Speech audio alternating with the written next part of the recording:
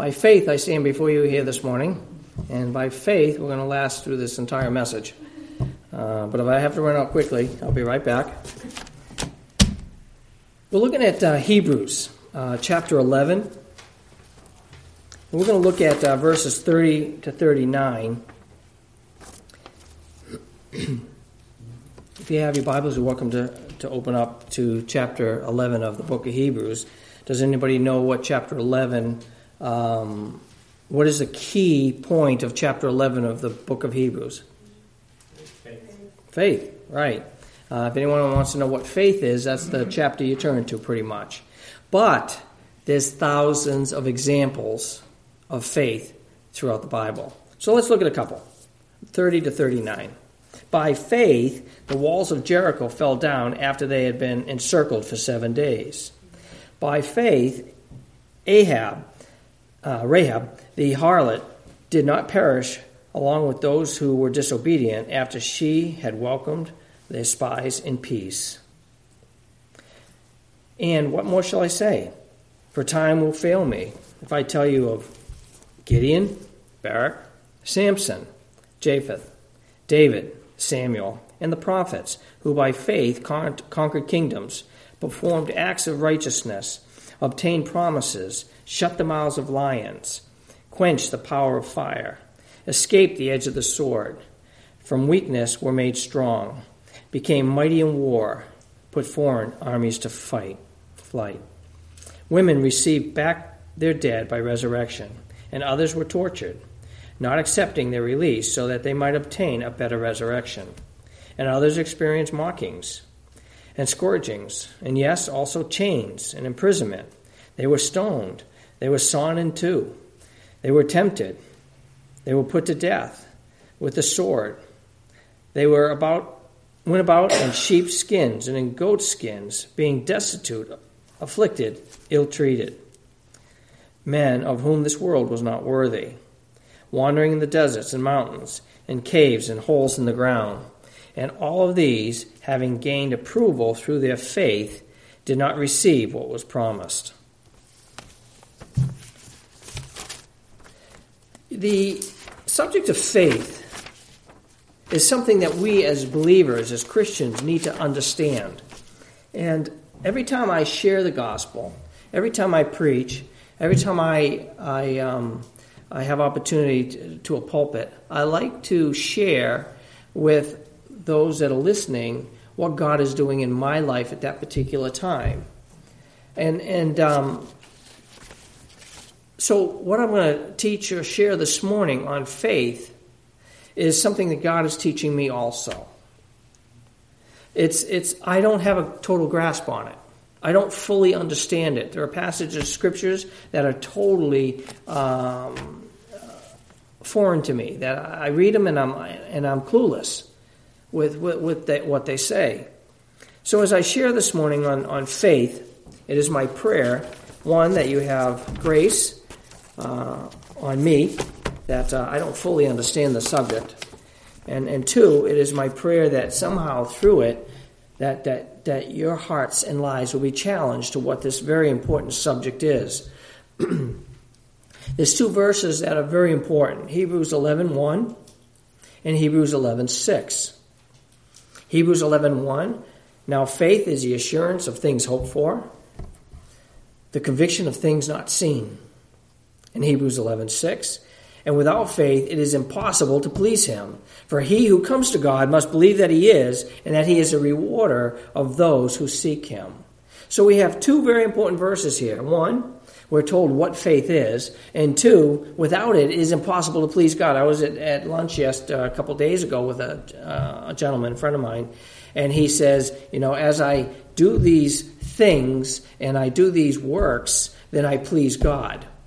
And I said to him, no, really, Mike, that's not how it works. I said, because let's look at Hebrews 11:6. It says it's by faith that we please God. The works are an outcome of faith. And we read that passage in James chapter 2, which we'll look at in a second. But Martin Luther, the great reformist, even he said that he didn't fully understand faith. He said we are saved by faith, by grace, through faith. And he actually, this is a quote from Martin Luther, from a friend, who said that he had mentioned to him he would love to cut out the book of James and throw it away, because it was so difficult and contrary to his heart that God had revealed to him that we are saved by grace through faith. And he couldn't put the two together. I understand that. And it's easy for us to get a little confused about what faith is. So let's just look at that. Faith is the assurance of things hoped for, the conviction of things not seen. So assurance, what's that mean? To anticipate, to expect, to trust with confidence. It is this absolute confidence of things hoped for, the conviction of things not seen. Now, the word hope, it can be a little tricky. When you try to translate God's word from another language into English, you're going to have struggles with those words, because we have a way of saying things in other languages that we can't easily say in English, and vice versa. And Jane and I found that out as we were studying the Maikititare language in the middle of the Amazon jungle. And you tell the Maikititare, there is God, for God so loved the world that he gave his only begotten son. And you think that, we could just translate that God loves us and gave his son. Well, what would happen if you don't have a word love in their language? The Maikititare didn't have that in their language, the word love. And so to try to translate that was very cumbersome to the translator, Franny Cochran, who was a co-missionary friend of mine. And when he's trying to translate the scriptures, it was very difficult. And so this word hope, as it comes out here, this is not the English hope that you and I understand. I hope I win the lottery. But there's a billion chance against it. And chances are I'm not going to. Okay? So that's the hope we have in English. I hope this happens. Or I'll say, when I go out to the shed, I hope my Harley Davidson starts. There's a good chance it won't. That's the hope in the English. But the hope in the Greek is a confident assurance. It's your hope is not in you. It's not in how you feel, but it's in who we are talking about. God. Okay? So, a biblical, and I'm going to give you a worldly picture of a biblical hope. All right? I know at 7:34 p.m. today, without shadow of a doubt, you're going to have high tide down here in Nassau Beach. I checked it out online. And they have the tide schedules for years and years and years to come. Why? Because it always happens. And they can project when the tide is going to come up or when it's going to be at low tide. So that's more like the biblical hope. You just know it's going to happen. If you're planning to go fishing, you look in the tide charts and you flick through and you say, okay, I'm going to go surf casting this afternoon. And I know that high tide is going to be this time. And you all, I don't know if any of you are fishermen, but we fishermen have all these ideas that the best time to catch fish is when the tide is going out. And others say, no, the best time to catch fish is when the tide is coming in. Nobody really knows. Yeah, you're lucky you catch a fish. You catch a fish. But anyway, because everybody has their all day. But I can say with confident assurance at 7:34 this evening, you're going to have high tide. That's more of the understanding of the biblical faith, okay? The biblical hope. Faith is trusting in something or someone with absolute conviction and confidence. Okay, you have to understand this. Faith is trusting in someone or something with absolute confidence. We all have a choice to who we're going to put our trust in. We all have a choice of what we and who we're going to put our trust in. In Venezuela, Jane and I worked down there for many years. And when we arrived there, the Bolivar, their currency, was at 69-1. And the economy was busting. They had oil reserves and billions of dollars going to that country every year. And there was a saying in the Spanish language, those are cheap, I'll buy two. Meaning that they just had so much money in the Venezuelan economy back in the early 90s that they traveled all over the world. They bought everything. Everything was going well. Nobody could have projected that within 10 years, the Bolivar had devalued from 69 to 1 down to 4,500 to 1. Meaning that a person who has $1 million in the bank now has $5,000 in the bank. The folks that put their confidence in their economy lost it. What are you putting your confidence in? What do you put your confidence in? I read an article by researchers of the University of Oxford, and they compared the suicide data from before 2007 with the years of the crisis and found more than 10,000 economic suicides associated with the recession across U.S., Canada, and Europe. 10,000 economic suicides. There have been a substantial rise, as she's quoted as saying, during this recession, considerably more than we would have expected based on the previous trends, says the author. A postdoctoral researcher on sociology department at Oxford University. See, people who were putting their trust in money, and when they saw the market crash and they lost their wealth, they committed suicide because their trust was in their wealth. We, as Christians, are called to put our trust in who? God. He is going to take care of us in our older years. He is going to take care of us when we are sick. He is going to watch over. He is our provider, Jehovah Jireh. And there's many names that he calls himself. We, by faith, have to trust him at his word. That's what faith is. We can trust in things or we can trust in him. I remember one time I was trusting in my abilities. I was preaching at a very large church in Springfield, Massachusetts. They had three sermons. The church was huge, over 1,500 people, I think. And so I went out in the first sermon, and I preached this gospel, the message, and it went really well, very well accepted. People, nodded when they should have and laughed when they should have, and it was a good message. You could just tell as a speaker whether or not you came across, and people could understand. And so I went back to the pastor's study after the first service, and I sat in the pastor's chair, and nobody else was in there, and I'm like, okay, I'll just do the same thing that I did last time, and the second service will work out fine.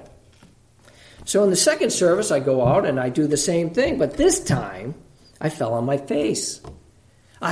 Fear came up within me. My mouth was dry, and I couldn't get my points across, and everybody was looking at me with confusion and question marks above their head. And I'm like, oh my word, I have fallen flat here. And I went back to the pastor's office between the second and third services. I fell on my knees. I said, Lord, forgive me. And I felt the Lord say to me, Walter, when you serve me, you better do it by faith. Don't depend on your own strengths, abilities, your witness, your nice personality. You can't do that when it's preaching the gospel. I went out in fear and trembling between second and third services, and I went out to the third service, and I'll tell you, I was like, Lord, forgive me, and I kept saying that probably 1,000 times. Because I was depending on myself. I was depending on my ability to get the word across. And the Lord taught me a very strong lesson. What are we trusting in? Are we trusting in our abilities? The Pharisees, there's a Pharisee and a publican, a tax collector, and they were in the temple. And Jesus was telling the story. He says, I'm going to tell you a parable of some people who trusted in themselves, that they were righteous. This is found in Luke 18. And they viewed others with contempt. 2 men went up to the temple to pray. One was a Pharisee, the other was a tax collector. The Pharisee stood off and was praying to himself, God, I thank you that I'm not like other people, swindlers, unjust, adulterers, or even like this tax collector over here. The Pharisee was self-righteous. And he was looking at this tax collector who's on his face, trembling next to the altar. I fast twice a week. I pay tithes of all I get. But the tax collector, But the tax collector, the publican, was standing some distance away and was even unwilling to lift his eyes to heaven, but was beating his breast, saying, God, be merciful to me, a sinner. And Jesus says, I tell you that this man went to his house justified rather than the other. For anyone who exalts himself will be humbled, but he who humbles himself will be exalted. By faith, the tax collector understood that he was a sinner. That it wasn't by his self-righteousness that God receives him. It's for by grace that you are saved through faith, and that not of yourselves, right? It's a gift of God, not of works, lest any man should boast. And we see hundreds or thousands of opportunities throughout the scriptures of people who live by faith. In Hebrews 11, there's over 51 examples. So if you have any confusion about what about in this instance, or what about in this instance, in Hebrews 11, we can see 51 different examples of how people walked and lived by faith. Remember, faith is the complete trust or confidence in something or someone, even if you have not experienced yet. So that's complete faith. If you put your faith in Jesus Christ, death on the cross for your sins, you will be saved. That's what he says in his word. Put your faith in what Jesus did on the cross that day, that you turn and you look to the cross and you say, Jesus, forgive me. You will be saved. That's faith. And it says in 1 John 5:12 and 13, he who has the Son has life. He who does not have the Son does not have life. These things I have written to you who believe in the name of the Son of God, so that you may know that you have eternal life. He has given us this opportunity that we can know that we have eternal life. Not because of what we did, because of what Jesus did for us. It's what he did. My faith is not in me, it's in him. It's what he has accomplished on the cross that day. It has nothing to do with me. And in John 14:3, if I go to and prepare a place for you, I will come again and receive you to myself, and where I am, there you will be also. That is a promise. That is going to happen. It is absolutely 100% going to happen. Jesus is now preparing a place for us, those who have put their faith in the Lord Jesus Christ. And he's coming back, and he's going to take us to this place. Incredible. This is what faith calls us to. It's a firm persuasion and expectation that God will perform all that he has promised to us in Christ. It's the assurance. Work together. Faith and assurance, they work together. Faith and assurance work together.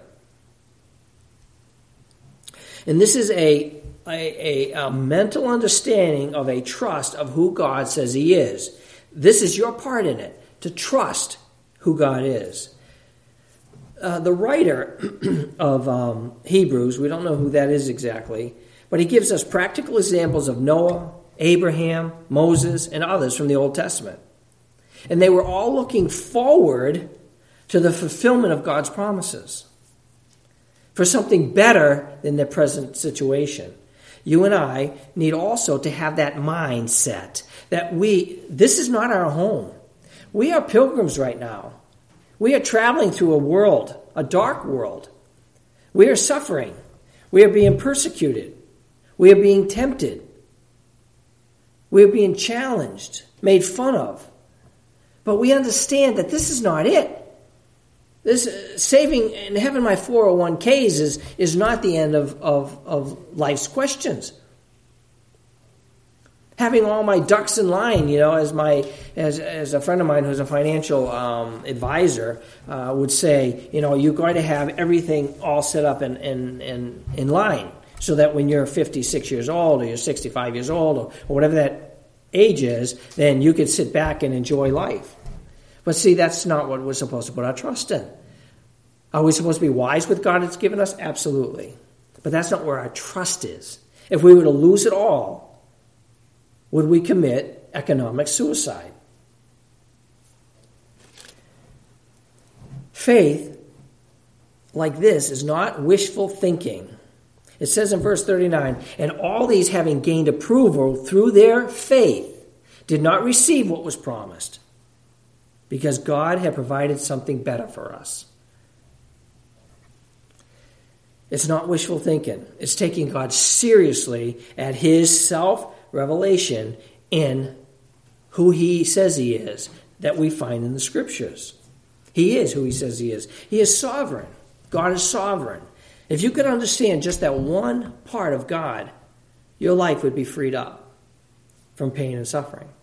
Not from physical pain and suffering, but from the worries of those things. This is the attribute, sovereignty, by which he rules his entire creation. It is the application of all his other attributes, all-knowing, all-powerful. It makes him absolutely free to do what he knows to do best. God is in full control of all things at all times, no matter how sick you get, no matter how poor you are, no matter how rich you are, no matter how healthy you are. God sees this, knows it, and understands it. And are we able to give our lives over in such a way that we have full, absolute confidence in him during these times? He calls himself the Almighty God, El Shaddai, or Elyon, the Most High God. This is what he reveals about himself. Adonai, he says, I am Lord, I'm Master. Jehovah Jireh, the Lord that heals. Jehovah Jireh is the Lord who is a provider. Jehovah Shalom, the Lord is peace. There's an anonymous quote. It says, to believe God and not obey him is to not believe him. To believe God and not obey him is not to believe him. And we see that in James chapter 2 that was read earlier. It gives us a picture of this. And this is a book that Martin Luther would love to have cut out. What use is it, my brethren, if someone who says he has faith, but he has no works, can that faith save him? That is a tough question. If a brother or sister is without clothing or in need of food, and one of you say to him, go in peace and be warmed and filled, and yet you do not give him what is necessary to his body, what use is that? Even so, faith without works is dead, being by itself. Faith without works. But someone will say, hey, you have faith and I have works. Show me your faith without the works, and I will show you my faith by my works. You believe that God is one? You do well. The demons also believe and shudder. So what he's saying here is if you truly have faith, you are going to have the outcome of that is going to be works. Jesus even taught about this in the Beatitudes where he says, if you even look at a woman with lust, you've committed what? Adultery in your heart. If you say raka to your neighbor, you fool, you've committed what in your heart? Murder. See, the sin starts here, within our heart. It doesn't start at our fingertips, the work part of it. What is believed in the heart is what you are. It comes out in your fingertips. That's the brain center. But the workings of your heart come out it shows in your life. I will show you, he says, my faith by my works. Try and show me your faith without works. That's what he's saying. It's impossible. It can't be done. You cannot show me your faith. You can't. Without works. It's an impossibility. Because what you're saying is, I have faith in God. And so what? The demons have faith in God. They know God exists. They have no doubt in their heart and mind that God exists. But they shudder at the thought of it. See, you can have faith in your mind, but not in your heart. And when it's in your heart, you're going to see works come out your fingertips.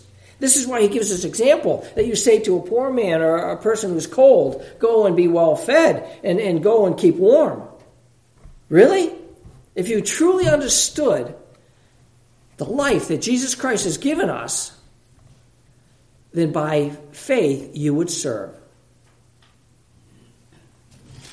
This writer, Jared Jackson, states, faith is the result of hearing God's word, submitting to the mind and body to its dominion, and acting in accordance to what the Lord has instructed. So faith is submitting your mind and your body, your fingers, to its dominion, and acting in accordance to what the Lord has instructed. This is where faith and works come together. Abraham, when he was with Lot, he was traveling through the desert, and in Genesis 13, and Abraham and Lot's, they were very wealthy, and they had all kinds of sheep and goats and camels and wealth, tons and tons and tons of wealth, Abraham and Lot. But God had told Abraham to go to a land that I'm going to instruct you.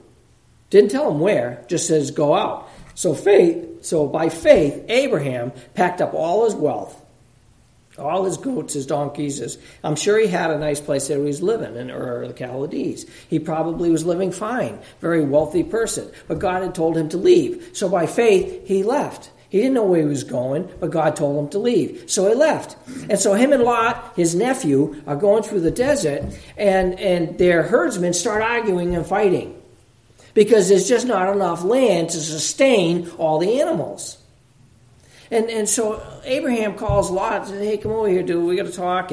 And our animals, our herdsmen are fighting. And you know what? Let's just split up. And Abraham did a very interesting thing. By faith, he was the elder. He was the one who could have dictated what direction they went. By faith, he says, Lot, if you go east, I'll go west. You go north, I'll go south. You go left, I'll go right. And it says a very interesting thing. And this is something to always be watching for in the scriptures. It's very interesting how often this comes up. He says, so Lot lifted up his eyes in verse 10 of Genesis 13. Lot lifted up his eyes, saw all the valley of the Jordan, and that it was well watered everywhere. And this was before the Lord destroyed Sodom and Gomorrah. And it was like a garden of the Lord, like the land of Egypt. So Lot chose for himself all the valley of the Jordan. And he headed eastward. So he didn't inquire of the Lord. He said, I'm going that way. Those are green pastures. And so he headed down, and says, and he pitched his tent towards Sodom and Gomorrah. You all know what happened in Sodom and Gomorrah. The next thing you see is not only Lot is near Sodom and Gomorrah, that he's actually in the city of Sodom, and he is actually part of the leading men in the city. And because of his choice that he did not inquire of the Lord, but he walked by sight, not by faith, it cost him everything. It cost him his wife. It cost him his son-in-laws. It cost him all his wealth. All he ended up with was his two daughters, very immoral daughters, by the way, that were corrupted because of Sodom and Gomorrah. They were totally corrupted because they lived in the city and they grew up in the city. So Lot ended up with his two immoral daughters in a cave with nothing. That was what he ended. Why? Because it says here that he looked with his eyes and he saw. Now Abraham, on the other hand, settled in the land of Canaan, while Lot settled in the cities of the valley and moved his tents toward Sodom. And the men of Sodom were exceedingly wicked, and they were sinful against the Lord, which you all know that story. Faith comes from knowing God. So, how do we gain faith? I'm going to give you 3 different examples of growing in your faith. How do we grow in our faith? First, we are told in Hebrews 12:2, looking unto Jesus, the author and finisher of our faith, who, for the joy that is set before him, endured the cross, despising the shame, and sat down at the right hand of the throne of God. Jesus Christ is the author and finisher of our faith. You have to come to know God so well. And as you get to know him, and you trust him, and you see how his hand is moving, then that strengthens your faith. Because you can say, I see God working in this situation. I see how he is doing this. But not only that, I have seen how he has worked in this situation prior to this. And so your absolute confidence comes in God, who you have seen has worked, and you're confident that he's going to continue to work and live like he always has throughout your life. This faith has to be in such a way that you have absolute trust in what you've seen in him do, and will do it again. I have a son, his name is Jacob. And when he was just a little boy, Jane mentioned in the house, she said, is Dad around? And Jacob said, well, did he kiss you goodbye and say he loved you? And she said, no. He says, well, he's still here. See, Jacob knew me so well, even as a little tiny squirt, that he knew before I left the house that I would kiss her goodbye and say I love her every single time. So he grew up with that, thinking that. And so it was a very logical, simple answer. He's like, you don't understand this woman? Really? Did he kiss you goodbye? Did he say he loved you? Oh, no. Then he's still here. He's down cellar. He's outside. He hasn't left. See, this is the point that we get to know God. Can we get to know God in this way, that we know confidently how he's going to react in any situation? Absolutely. So how do we do this? We pray. We pray and ask God to increase our faith. Luke 17:5 says the apostles said to the Lord, increase our faith. The apostles knew and understood that Jesus was the author and finisher of the faith even before that book was written. And they said, increase our faith. Another story is about a young boy who was demon-possessed. He's foaming at the mouth, falling in the fire, and his father brought him to Jesus. And he said, it's going to kill him, this demon possession. And he said to Jesus, he says, but if you can do anything, take pity on us and save us. And Jesus said, if you can, all things are possible with him who believes. And immediately the boy's father cried out and said, I do believe, help my unbelief. See, he understands God is not mean or require of us anything that we can't do. He understands our limitations. He understands we struggle. So we simply say, Lord, help me. Increase my faith. Help my unbelief. I'm really struggling in this, Lord. I remember sitting in the parking lot before I walked into the prison for the first time. God had called me to go and speak to a young man at a prison. I didn't want to go to the prison. It was dark. It was rainy. It was cold. It was nighttime. It was 9 o'clock at night down in Dedham, Massachusetts. But I knew that God had asked me to go and visit this man who I did not know. He spoke Portuguese, which I don't speak. But God had put it very clearly in my path that I was going to go and talk to this young man, Lindomar. So I get to the prison. It's down on 128 in Dedham, Massachusetts, and I drive all the way down there. And the entire hour and a half of driving down there, I'm nervous, I'm scared. I'm Lord, I don't want to do this. I don't want to be a part of this. But by faith, I'm going to trust that you have something in this, Lord. I get to the parking lot. It's dark. Why they don't have lights in the parking lot of a prison, I don't know. I'm clueless. But it's dark. And I see the barbed wire and the razor wire and the high walls, and I'm scared. And I remember bowing at my steering wheel saying, by faith, Lord, I'm going to walk in that door. By faith, I'm going to go in there because I really don't want to do that. But I know you want me to do that. Because it says in your word that when I was in prison, you came and visited me.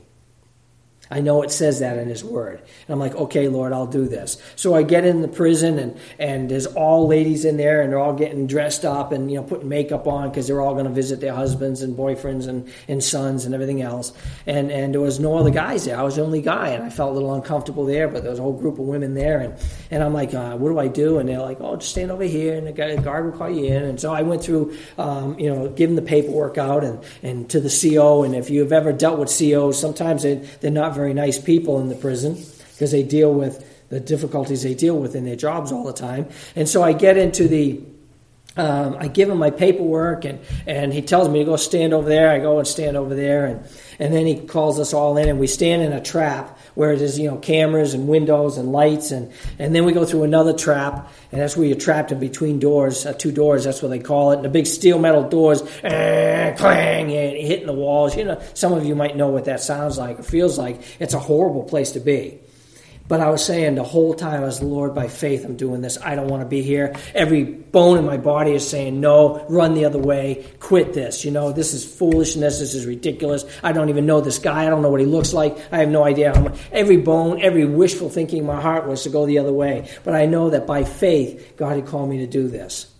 So I get in there, and they have these big glass windows with telephones in the booths, and I'm watching all the women, and this is my first time in a prison, basically, and I did go many years earlier, but to visit someone, and all the girls are sitting at the booths, and they grab their phones, and all the men are let in there, and all the men sit at the different windows with talking to their girls and their wives and stuff, and I see one young kid come walking in, and he's looking back, and he looked like a kid at Christmas time. That expectation in his face of joy was unbelievable. And he's all excited. He's looking all around, and he doesn't recognize anybody who would come and visit him. I'm sitting there all by myself. He goes to the CO, the corrections officer, and the corrections officer, you can't hear anything because it's behind this glass wall, but I can just see him give him a dirty face and point towards me. So Lindomar comes over and sits down in front of me and picks up the phone. He said, "Are you here to visit me?" I said, "Are you Lindomar?" And he says, "Yes, I am." And he just started crying. He started just bawling. He said, "I've been here 10 months. I have not been tried yet." And he said, "I prayed last night that God would send somebody to visit me." And I can tell you honestly, my friends, when I looked into his face, I saw Jesus Christ. It was an incredible feeling. I saw Jesus Christ. And ever since that time, that has strengthened my faith in the ministry of prison ministry. It's like, wow. Now I go with expectation, a joyful expectation. What is God going to do today? And I go every Tuesday. This is exciting. Now I go there and I have a joy, and I just want to go through the traps. I have 7 traps to get into the prison, and I look forward to it, and now it's part of my life. Because I have learned that my Father loves those guys, and he wants to use us to minister to them. Or, this is crazy, they can minister to you. That's what's nuts about the whole thing. I have grown so much from knowing Lindomar. My life has changed. That's faith. I didn't have it. Second way, we study and listen to God's word. The first way, we pray. The second one, it says in Romans 10:17, so faith cometh by what? Hearing. And hearing by what? Word of God. The word of God. Amen. Faith cometh by hearing, and the hearing of the word of God. You want to grow in faith? You've got to be in this book. You've got to be in here. You're not going to grow in faith. You're not going to grow in courage. You're not going to grow in strength. You're not going to grow in joyful expectation unless you spend time in here getting to know him. Because when you get to know him, it's like, I know how he acts. I know how he thinks. So I can see this, and I can know how he's going to react in any given situation. And when people say, oh, this is horrible, this situation is terrible, you can say, really? God is still sovereign. Nobody kicked him off the throne. Faith cometh by hearing, and hearing by the word of God. And in Romans 12:2, transformation comes by the renewal of your mind. So those are just 2 verses to show us that we can grow by faith through hearing God's word. The third way, we step out in faith. 2 Corinthians 5:7 says, for we walk by faith and not by sight. Remember Abraham and Lot. Lot walked by sight. And when you look through the scriptures and you see that people saw, you can see that they're running into trouble. Every time you see that in scriptures, Pretty much every time, not all the time. When people saw and they did not inquire of the Lord, it cost them dearly. Now, faith is the assurance of things hoped for and the conviction of things not seen. And without it, it is impossible to please God. So it's very important that you understand what this is, that I understand what it is. Without faith, it is impossible to please him. For he who comes to God must believe that he is, and that he is a rewarder of those that seek him.